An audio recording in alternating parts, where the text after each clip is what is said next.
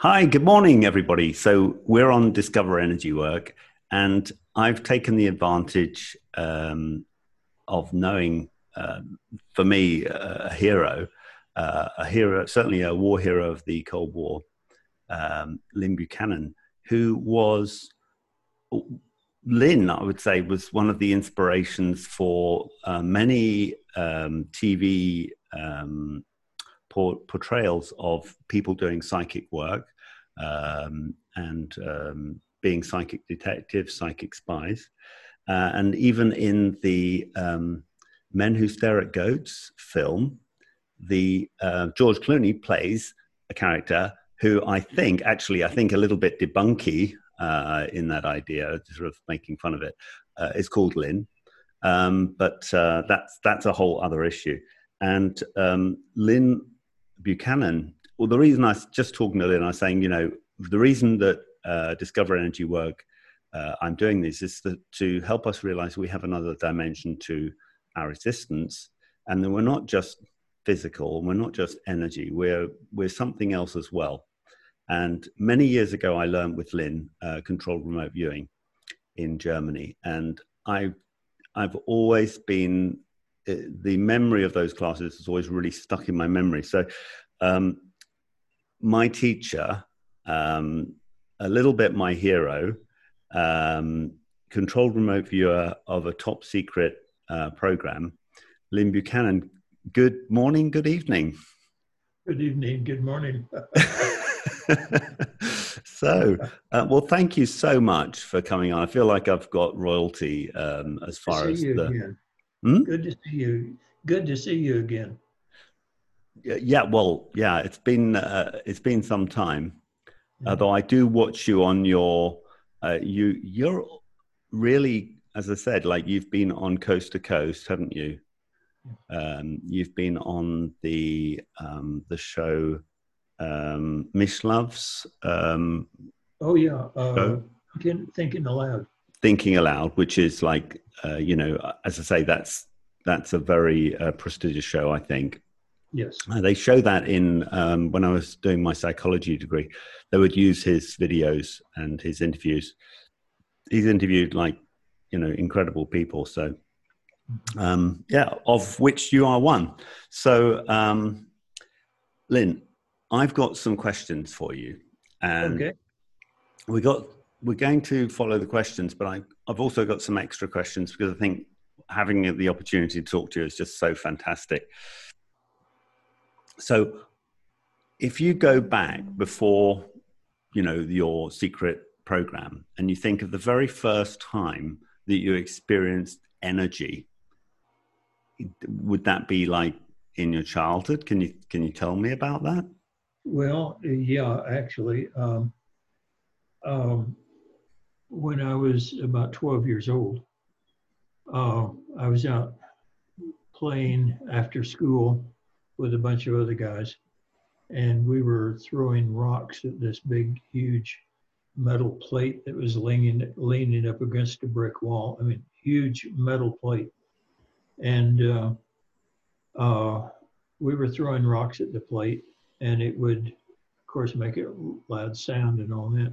Yeah. And one of those rocks that I threw it, and I heard a voice say, "Go through." And the next sound I heard was the rock hitting the brick wall behind the metal plate, but it didn't hit the plate. And the other guys saw it and they said it just went through. Right. And so we all went up and looked, and there was the rock between the metal plate and the wall. It had gone through, but there was no hole, anything like that. Uh, You're so I'm, brave to talk about it, because well, I'm the kind that gets curious about everything. And so I wanted to know what happened. right. So I started paying attention, and little things happened again and again and again. And I started sort of keeping record of them, Hmm. when they happened, how they happened, and all that. And pretty soon I was trying to develop it. Uh, So that was about 12 years old. Wow, 12 years old. And so there was no special like physical feeling. You're just saying, oh, the voice said go through. So have you ever thought whose voice it was? I think it was mine, Right. but I don't know. I know that later it sort of came to be, I would think the command and things would happen, you know. Uh, so I guess it was the voice of my subconscious mind. I don't know. Yeah. Yeah. Okay. I mean, I, I, um, I can imagine. Well, I was actually just watching the Uri Geller interview on Gaia, and you know, he builds up to telling a story where he says, "Okay, like this is really like something that's going to be difficult for everybody to believe, but stuff has materialized. Stuff has like gone through physical materialized." So he talks about him. I'll use the word teleporting, but I mean he dematerialized and rematerialized somebody else somewhere else according to his story. And what I love about you is you're just matter of fact. You just go, well, this is what happened. Yeah, I like suck it up. You know, on that instance, as far as I know, I didn't feel like I had anything to do with it at all. I just threw a rock. Right, right. Amazing. And there's been a lot of occurrences of this like fluidity or flexibility of matter that, you know, there's stories about Shaolin monks walking through walls and, you know, in history. And there's even, I went to see this monk in China who's sitting in meditation posture, and he hasn't decayed, and it's 1,700 years ago that he sat down. Yeah, and he looks in pristine condition, and yeah, You should be rested by now. exactly. You think, oh, all right, you've had a rest now. Time to get up. So, did it change your life? This experience with like, did it change the way you saw the world at 11? Or Not really. Not really at that time, but as I worked it and as I learned how to use it and learned how to do it, yeah, it opened my mind a lot to different possibilities. Then, I guess about a year and a half later, I was showing off to the pretty little red-headed girl. You know, I think I know her. Oh yes, Sheriff Love film, right? And was showing her one of the things I could do, and that I had learned how to do, and she was very impressed and went home and told her father, the Pentecostal preacher. What did you show her? I mean, like when I would be showing a little red-headed girl something, it would be probably not repeatable on air. No, I had learned how to put a pebble on a metal pie pan and lift up the pie pan, and the pebble would fall to the ground, but it wouldn't make a hole in the pie pan. Right. And I had learned how to do that. And so anyway, the next day, I was walking home from school, and I met her father and three of the deacons of his church. Right. And they acted very interested. That was really neat trick. How can you do that? Could you show us? And he produced a pie pan and a rock of his own. And I took it and did it.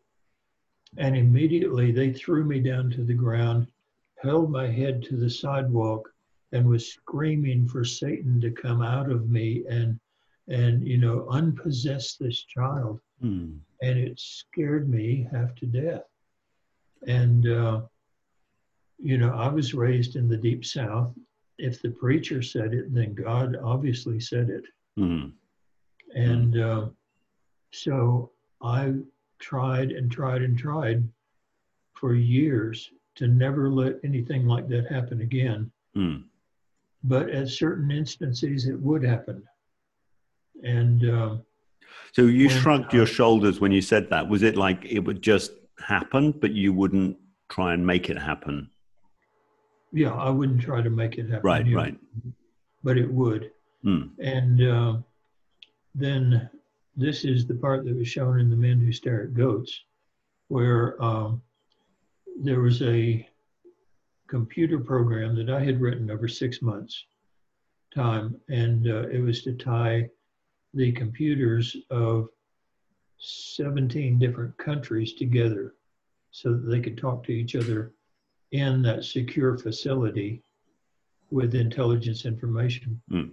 And this other sergeant had wanted to do the program, but I got selected to do it, and he was very jealous. And so I was up starting to show the program. We had all these high-ranking generals there in the room, and so I went to comb my hair, make sure that my uniform was spotless and all this, and I came back, started my presentation, and after I did my little introduction, I turned around to the computer and hit the enter key, and the computer went dead. And all these generals started chuckling and laughing. And I turned around, and this other sergeant was standing at the doorway, and he mouthed, "Gotcha," and turned around, grinned, and turned around and walked off. Mm. I got flaming mad, and when I did, all of the computers, all of the intelligence computers in the field station went down for an amount of time that is still classified. Come to find out, the intelligence computers in all of West Germany went down at the same time, German and American.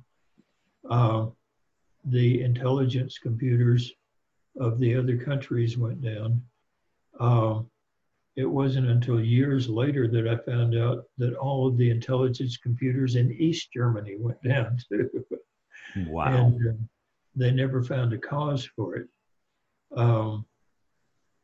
I knew what had happened, but I wasn't about to say it. You know, I could see my great-great-grandchildren paying for computers.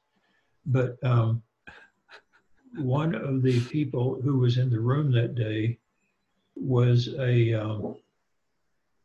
under the command of General Stubblebine, who was head of the Intelligence and Security Command. He had been looking for people with PK ability. He believed in it strongly. Psychokinetic. Psychokinetic ability. And so that officer reported me to the general, who was back in Washington. Well, about a month later, the general came out to the field station to install a new commander of the field station. When he came out, he asked to see me. And he took me off into the new commander's new office. Told the new commander, "Get out. I want to talk to Sergeant Buchanan." which put me at the top of guess what list for the time I was there. And he scowled and he got up in my face just like in the movie. "Did you kill my computers with your mind?" And I was going to deny it. And I just sort of heard myself say, "Yes, sir, I did." And he said, "Far effing out have I ever got a job for you." He took me back to Washington, D.C., and he wanted to start a unit where we would train people to mentally affect enemy computers. Right. Congress would not fund that. And so he took me out to the remote viewing unit. He had nothing else to do with me. He took me out to the remote viewing unit, put me in, and there I was. So at that point, like you kind of were the person that broke things with your mind, as it were, for them. Well, in Broke that instance, computers. yeah. In that instance, yeah. Yeah, and But then what happened was finally they said, well, we've got this guy. He's obviously got some special psychic abilities. We'll put him in the remote viewing unit, right, which was at Fort Meade, was it? that's right. And the remote viewing unit had the edict that they were for intelligence collection only and was never to even try doing anything, any active mental work. So the whole time I was there, any PK ability and anything like that was absolutely forbidden. Okay. So you must have arrived there, and then they started training you. So was that Ingo that did you go and meet Ingo? No, the week before I got to the unit, Ingo lost his contract. And so I was taught by the people in the unit whom he had trained. Right. Now, it was later when I got to know Ingo and become a friend of his. And I never got formal training from Ingo, but we had, over coffee and all this, we had so many. Yeah. I learned so much from Ingo. Yeah, absolutely. I can imagine. Yeah. And so you had all that training, and then you must have, it's kind of interesting for me because you must have you got this ability to affect things with your mind. At that time, it was a natural ability. It got scared away through like a traumatic, I say religion experience, not religious experience.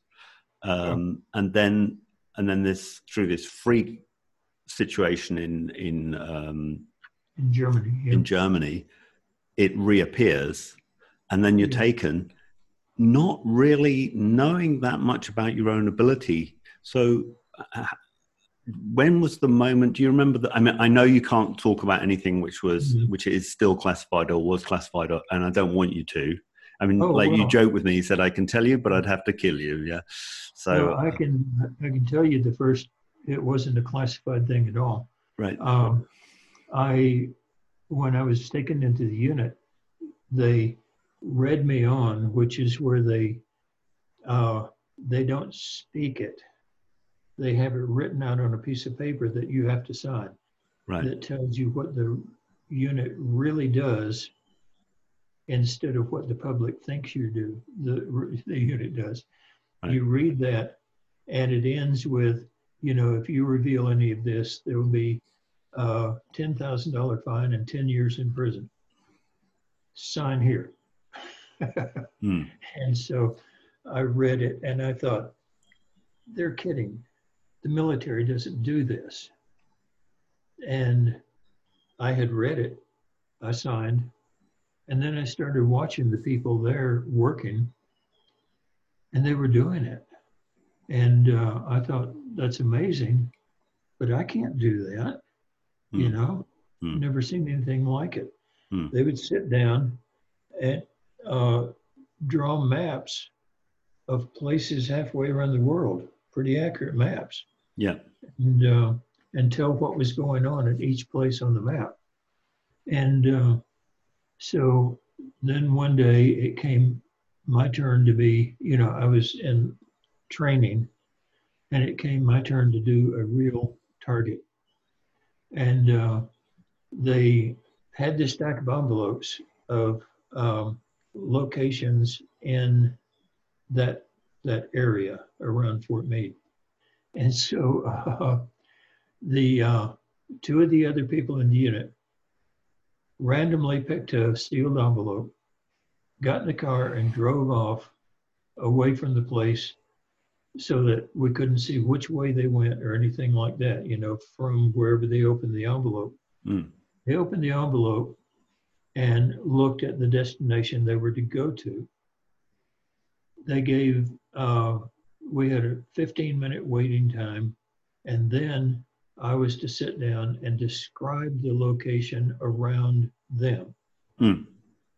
And so I kept getting them looking out the window like this and driving by and just constantly driving and just kept looking out the window, and that's all I got. And so they said, well, you know, you failed. And so the two came back afterwards, and they said, okay, what was the location you went to?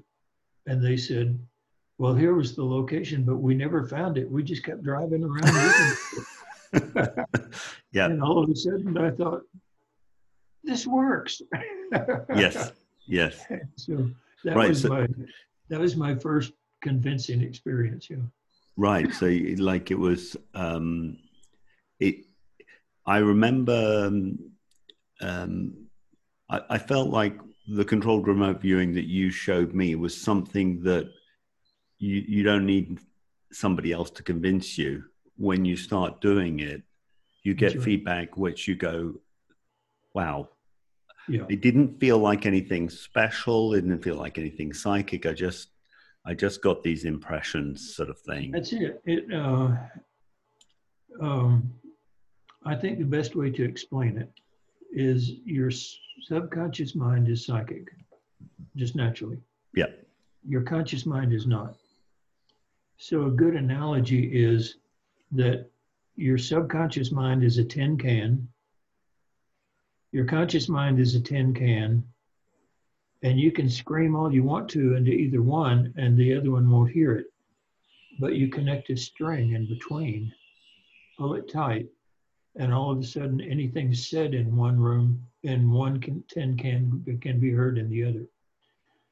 The controlled remote viewing that they teach you is not in any way in and of itself psychic. It's a method that lets your two minds talk to each other. And right. Just like, you know, the difference between the two tin cans and a string and today's modern cell phone, over the years, they have improved it and improved it and improved it. The telephone that was all tinny sounding, and now then it sounds perfectly clear. And the controlled remote viewing that Ingo created, was actually created almost 70 years ago now. And wow. Over all that time, we have been perfecting it to where the signal between the two minds is clearer and clearer and clearer.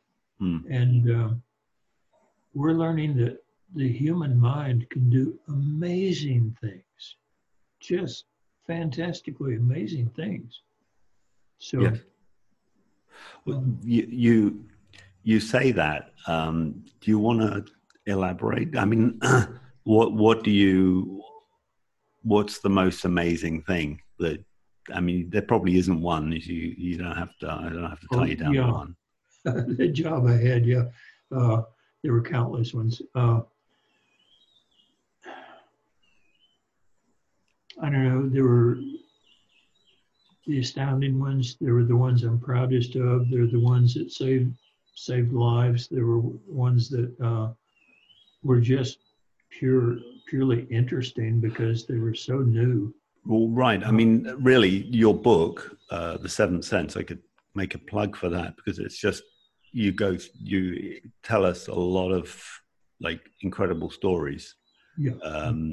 You know, true. I call them war stories. It's like war stories of a war. You're an unsung hero. I call you an unsung war hero. Like people don't realize you've saved, thousands, if not hundreds of thousands of lives. You don't know about through that. Well, I know you're very modest, but I mean, like through the unit and through the intelligence that was gathered, and people making decision on that intelligence, it's definitely saved lives. There's only one session that we had that I'm a firm believer saved millions of lives, but that there was that one session. But Can all the you others, tell us about it, or uh, sort of, but all the others were, we would work for a unit, and we would tell that unit what to do, what not to do. So we may have saved 1 or 2 lives at a time. I don't know. right? I was doing a session one day, and it was plans and intentions during the Cold War. And we always worked blind. I had no idea what the target was. I just knew it was an operational target, Yeah. And so I was working along, and all of a sudden that same voice came. And it said, "You're not going to believe what comes next." And I thought, well, that's strange, And I was in the room alone, working alone. And so anyway, I went back to the session. And what came next, I found it hard to believe that the person that I was targeted with getting the plans and intentions for had a missile, an American missile, and was going to lob it into the Holy of Holies there in the Feast of Ramadan, where all of the leaders were, where they go around the Hajj. In Mecca. Yeah, in Mecca. And kill everyone. And then he was going to be absent that day. And then he would be the leader left to rule the entire Arab world in a war against the U.S. We could not have won. There was no way we could not have won. And come to find out, I was viewing the plans and intentions of Saddam Hussein. Right. And I could not believe that any Arab would do that. Any Muslim would do that. But from intel that I got as feedback later, they did find a captured U.S. missile in the possession of a Muslim terrorist group that was aimed at Mecca and just sitting there waiting. And did you give them the coordinates? I mean, people probably don't realize that the control remote viewing can dowse coordinates and say, start there. Yeah. Okay. The coordinate system, Ingo Swann said that he could remote view with accuracy any location on Earth down to 10 feet. And so they would give him geographic coordinates so that they could pinpoint it on the map. He would view what was there, and he proved that he could do it. Right. So he taught people using geographic coordinates. Well, when it came into the unit to be used as an intelligence collection routine, if we were looking for enemy installations, if we were looking for missing soldiers or whatever, we didn't have the geographic coordinates.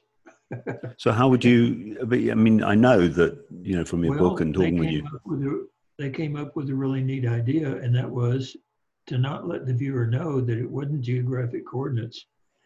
Ingo has always given us coordinates of degrees, minutes, and seconds. Right. North, longitude and latitude. So it wound up always 2 lines of 6-digit numbers.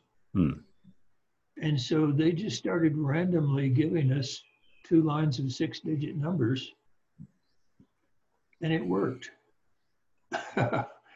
And so over the years, they started giving us just random numbers. They started giving us letters and numbers, things like that. And they all work. Right. For a remote viewer. And what we do now for training purposes,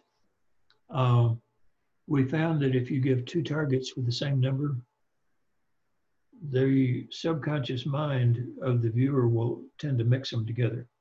even though one is a year away from the other, they'll mix them together on both of them. Anyway, the what we do now for trainers is, for training students, is we give a 6-digit date, and that date is not going to happen again for another 100 years. Right. If that viewer is still around 100 years from now, we'll have to figure out something else. Right. Yeah. But my question was more about if you were asked to locate the American missiles of that time, you would then, there are methods in control remote viewing to no. This is one of the problems of controlled remote viewing. You can give me coordinates down to a 1 foot radius, okay, anywhere on Earth, and I'll tell you what's there. But you target me with that and ask me where it is, I can't give you the coordinates. One right, of the things, but there have been instances where you found you've got names of towns of kidnappers and and we do that by describing what's there, and then depending on an analyst or somebody who lives around there, right, to say, oh, I know where that is. Oh, okay. Psychics and remote viewers of all kinds just have trouble with letters and numbers. Even a psychic will say, oh, the street, I don't know what street it is, but it starts with an S, but they can't give you the rest of the numbers, the letters, you know. Right. Well, yes, I mean we do hear that, and that's why sometimes psychics get a bit of a bad deal when they sort of say, well, That's I think it's reason. Like it's John or Jeanette. It's like, you know.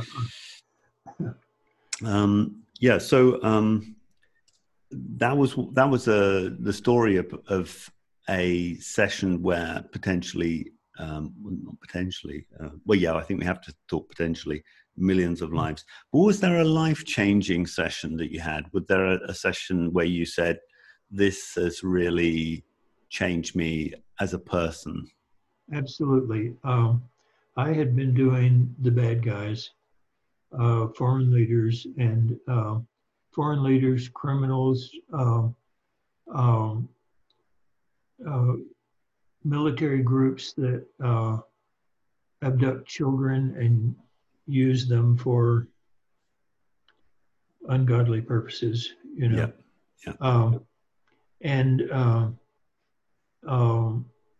So I had been doing that every day for a long time. And one day I went in and I said, look, give me Mother Teresa, give me Bozo the Clown, give me somebody, but this is killing me. And right, so you're experiencing like a transference just by psychically going to these people, and tired of dealing with that kind of person. Right. And so the director said, "You're a soldier. Suck it up and do your damn job." Okay. Fair comment. Yeah, and I went back to work.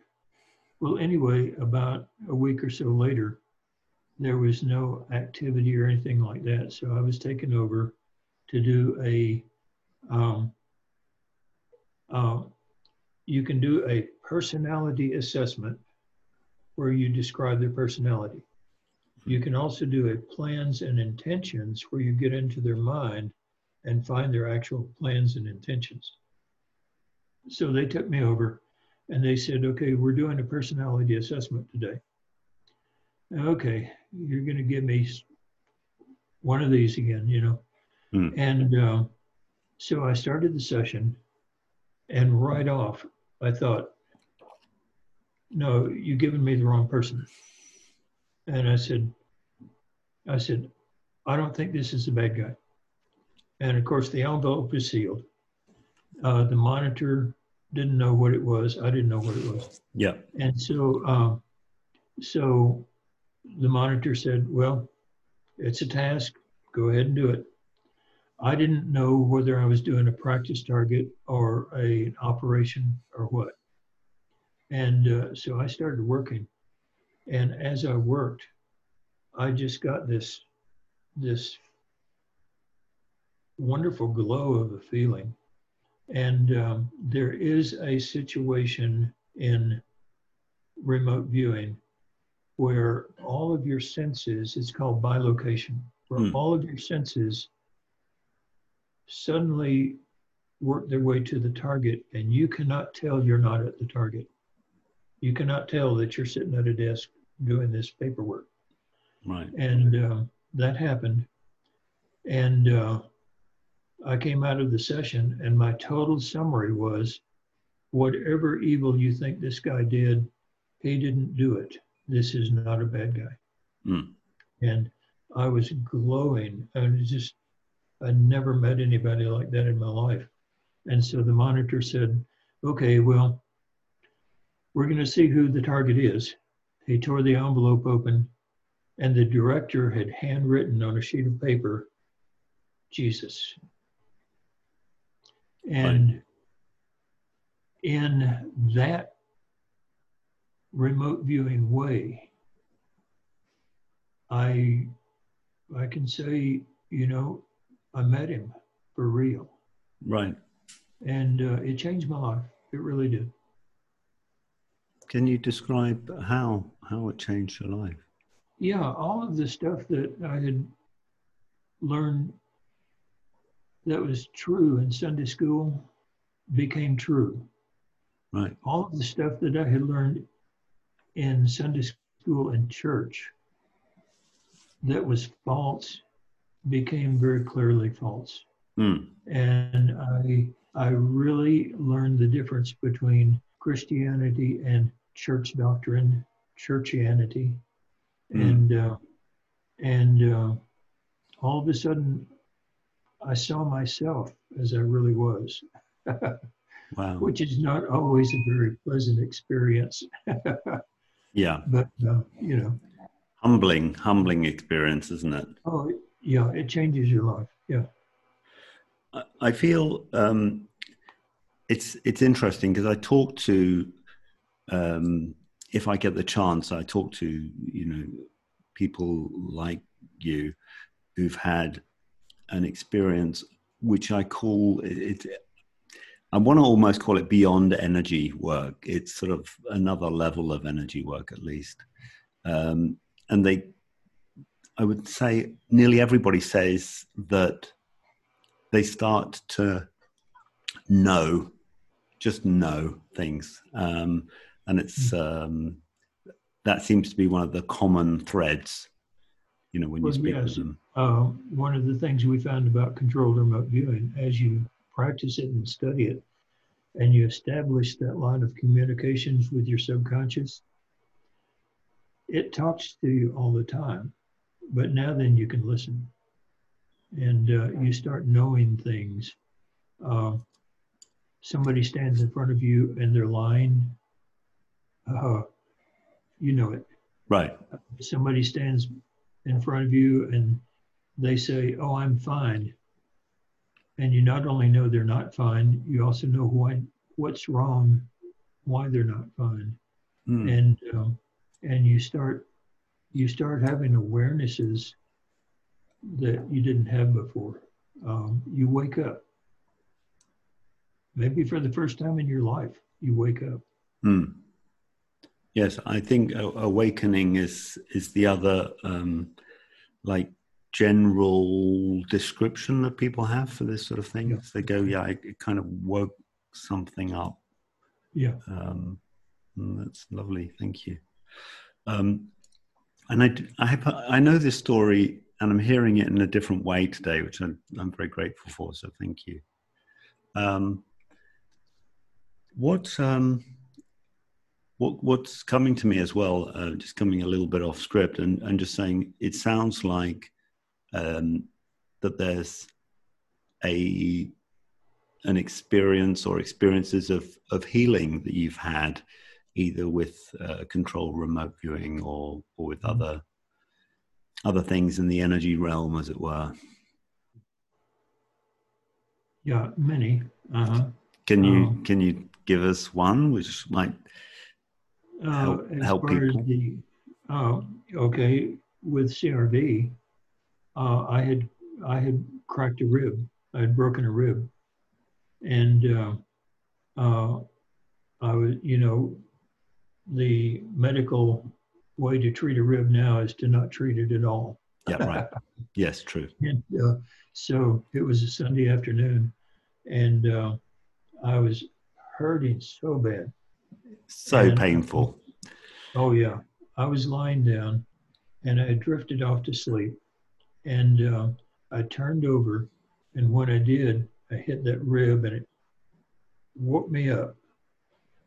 And I just said, "Oh hell, just heal." And I turned back over and went back to sleep. When I woke up, I didn't have a broken rib anymore.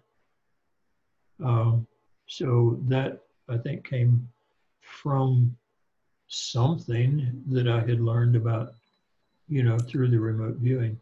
Now, at another time in life, many years before this, my son had the measles.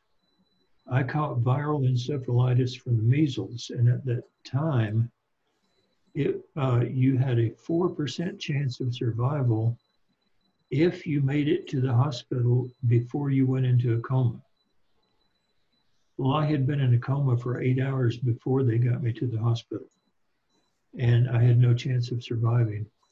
My wife called home, had the preacher break into our house and get our insurance papers to give to the hospital.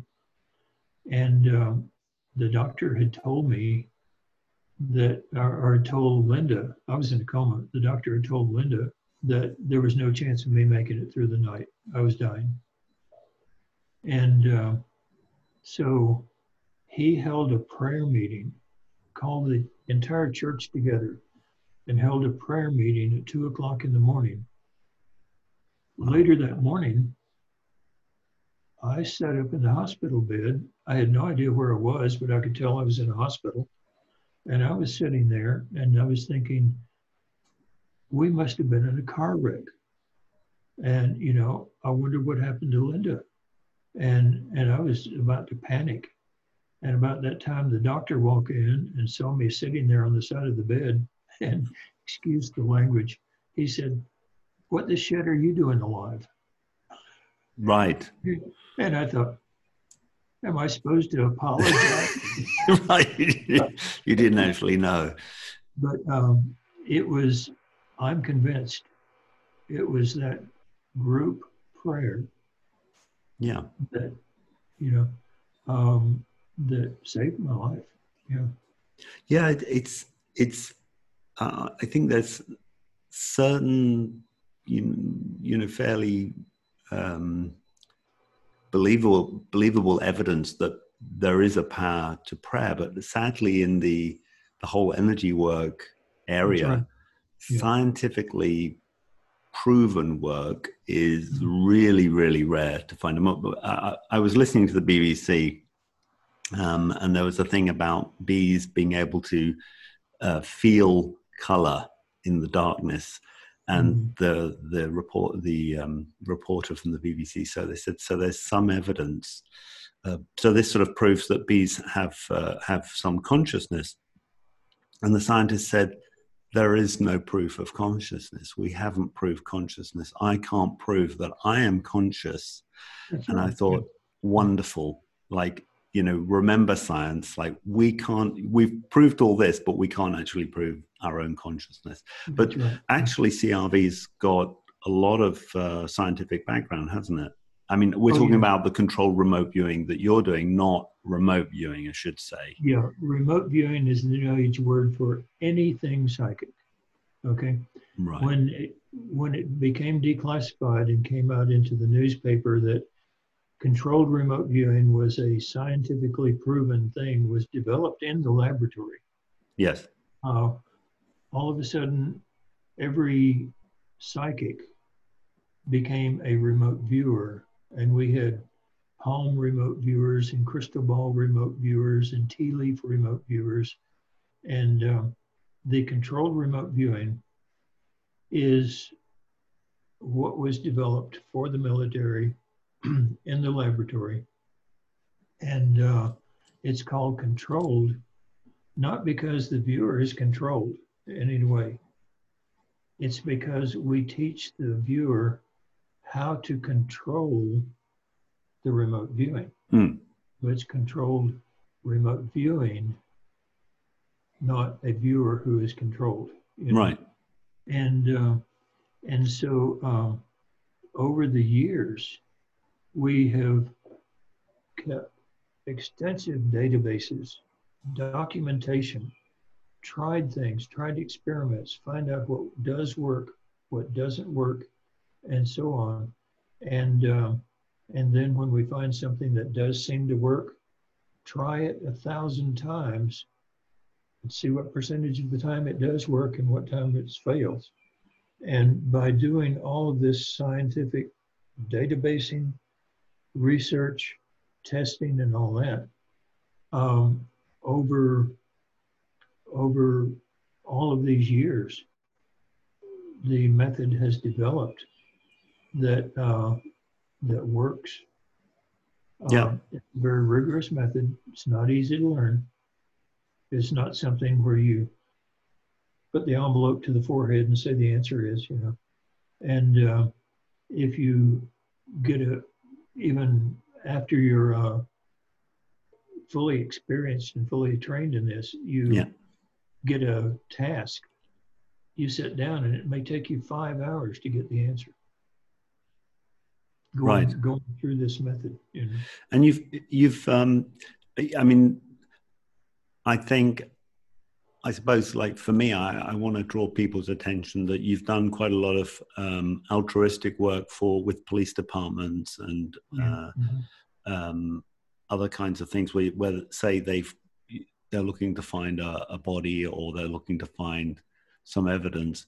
And there was Pat Price, wasn't he? That was one of the people that was a policeman that was. He was a policeman, yeah. Mm-hmm. Yeah, and he was part of that original little group with Ingo, wasn't he? That's right, yeah. Mm-hmm. So people could look. What would you say if somebody is interested in just connecting with their energy? Is there something you'd say, or would you say like really my area is controlled remote viewing? This is my portal to connecting with your energy. Yeah, I would say that, but I would also realize that if they want to connect with their energy, that's ultimately important. And so I would never put it down. But I generally tell people that there are many ways to do that. So what you have to ask is why you want to do it. Do you want to go into police work or business work where you need 90% accuracy 90% of the time? Or do you want to just know who's going to win a ball game so you can bet on it? Or do you want to just find your car keys? You know, or do you want to just know that you're more than your physical body? And that if you want to go the full distance and learn to do this operationally to help humanity, help find those missing kids, help find the evidence for the police, help corporations do the correct business, and so on. I tell people that learning controlled remote viewing is like joining the Marines. And if all you want to do is learn how to fold your underwear, don't join the Marines to learn how to do it. Right. You know, there are other ways to learn how to fold your underwear. Right. And there are easier ways to learn to connect yourself. Yeah. To yourself, you know. No, I think you've been working quite a lot. I'm on you've provided for me over years an enormous amount of support on a personal level, and then also with this your website and your threads where people are able to ask questions. But you've started like now to have a online learning portal. Has that started yet? Yes, it has, and it's you find it, you find the entrance to it on my website. Which is crviewer.com, I think. crviewer.com. Yeah. All one word. All one word. And the thing is, I was teaching small groups, which I preferred, and teaching the same thing over and over and over, year after year after year, because it's a standardized method. Yeah. And so I'm 80 years old now. I want to finally learn how to find the time to do my paintings, do my poetry writing, do my writing, and cut gemstones, which is a favorite hobby. I didn't know that. Oh, yes. I've got a garage I've got cabinets out there full of raw gemstones that I've gone out and found dug out of the ground over 30 years. And Wow. they're sitting out there waiting to be cut. And I want to come over and see your collection. I just never get around to cutting them. But it dawned on me that I'm never going to get anything that I want to do done if I'm constantly doing the same thing over and over and over. Yes. Because I have found that you have to have time with a teacher. Yes. It's like reading a book on karate and going out and getting in a fight. You're not going to win. Right. And so generally with each student that I have, I will spend from 100 to 300 hours after the class with that student. So anyway, it dawned on me, I could put all of this stuff that's taught to every single class on videos. So like for the basic class, I have over 160 videos. They're each very short. Each one is named for the one single aspect of CRV that it addresses. And they average about 8 minutes long. But that way, if somebody wants to review what they found and they have a question, they don't have to wade through hour-long videos to find the one thing that answers that question. Right. And so then each weekend, I have a webinar with the students who are taking the class, and we go over their work. We go over all of their questions. We go over any questions they have about it, and anything they don't understand, they get a fuller explanation. If they have a thing that works better for them, how can they fit it into the CRV method? And so we go over that, and we get on the webinar, we get them talking to each other, helping each other, picking targets for each other, and such as that. We teach them how to pick good targets. Brilliant. And things like that, Right. So we have face-to-face time with the students, but all of the stuff that is standardized, taught to every class, they get on videos at their own speed. Lynn, that sounds fantastic. I was actually I was being inspired to say, what's the future of remote viewing? But I feel like you just told me like there's like a much more, I mean, you flew over to Germany and stayed in a little town and visited me in my little home for like 5 days. You're incredibly generous with your time and knowledge and with everybody. It was just like,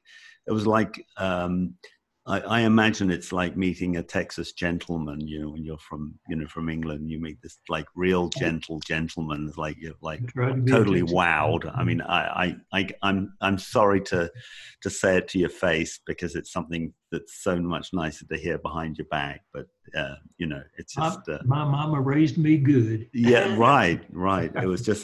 It really was impressive, and I experienced the enormous negative response from psychologists, which I didn't expect. Oh, yeah. Psychologists seem to hate psychic things. Yeah, and I'm a psychologist now myself. I just couldn't understand it, but it was almost like